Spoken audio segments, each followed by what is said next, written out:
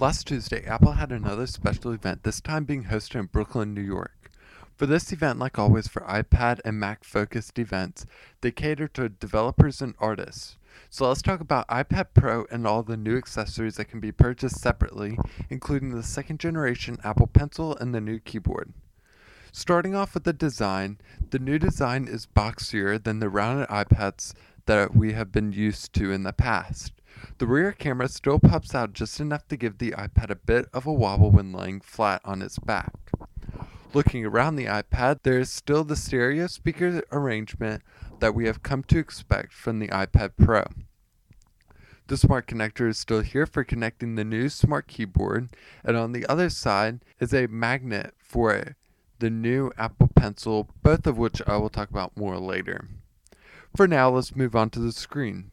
The screen bar is the same Liquid Retina display from the iPhone XR that was also released last month. It comes in two sizes, an 11-inch and a 12.9-inch, with roughly the same image quality as the previous iPad Pros, and with the same 120Hz display.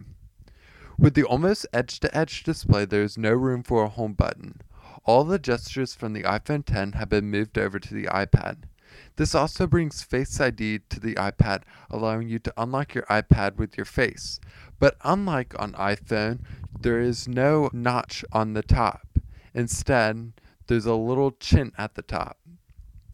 The only port is USB-C, which replaces the Lightning and headphone jack. The new design reminds me more of a Microsoft Surface and less of the typically rounded iPad that we have become accustomed to. Speed. The speed is what's most exciting about this new tablet. This thing is going to be quick. Apple says that it has the speed of an Xbox One S series. Imagine that. The power of a console fit into a little tablet. The little tablet is powered by the A12X Bionic, which features a 7-core GPU and an 8-core CPU. The CPU has 4 performance cores and 4 efficiency cores.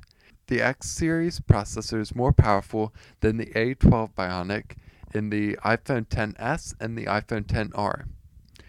Compared to the A8, which can be found in the iPhone 6, the CPU is 3 times faster and the GPU is 8 times faster. According to a 9to5Mac report, the Geekbench scores for the tablet have shown up online featuring the 2018 iPad Pro with a single-core score of 5,020 and a multi-core score of 18,217. This means that it is right up next to the 2.6 GHz i7 2018 MacBook Pro released earlier this year. For now, we only have an idea of the performance based on the previews given at the event.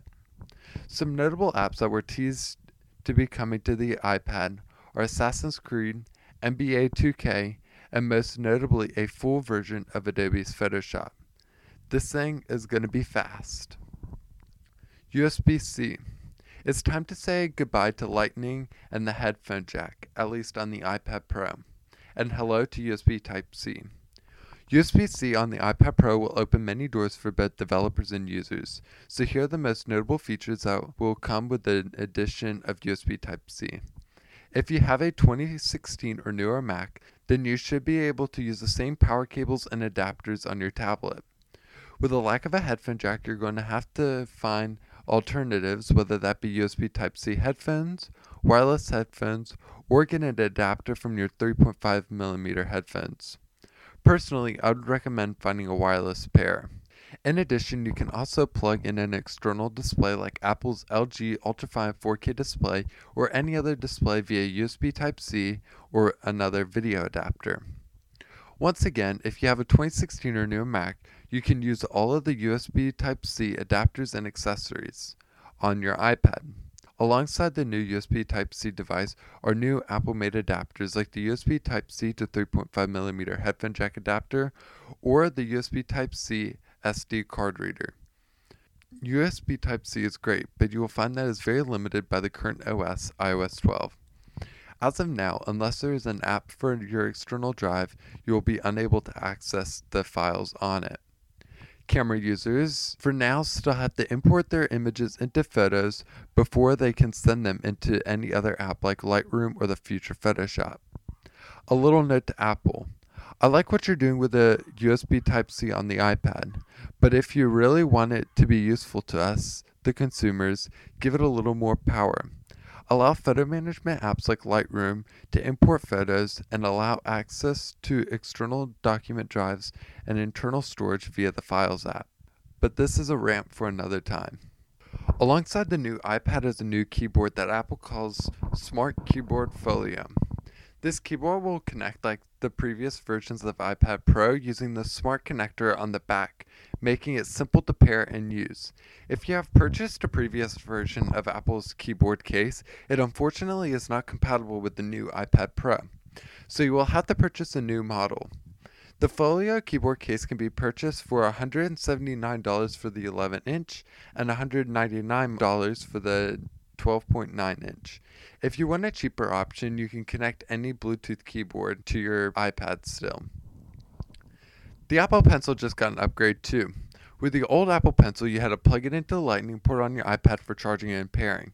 In the end, you would be left with your pencil sticking out of your iPad and it looked terrible. The new Apple Pencil will magnetically connect to the side of your iPad for charging and pairing. This is a better design. Since it magnetically connects to your iPad, there's a flat side that aligns with your iPad. This can also keep it from rolling away.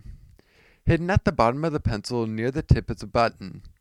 The button can be customized by the developer per app for special app features. The most common feature will be to switch between a drawing utensil and an eraser. It will be interesting to see what developers are able to accomplish with that one button.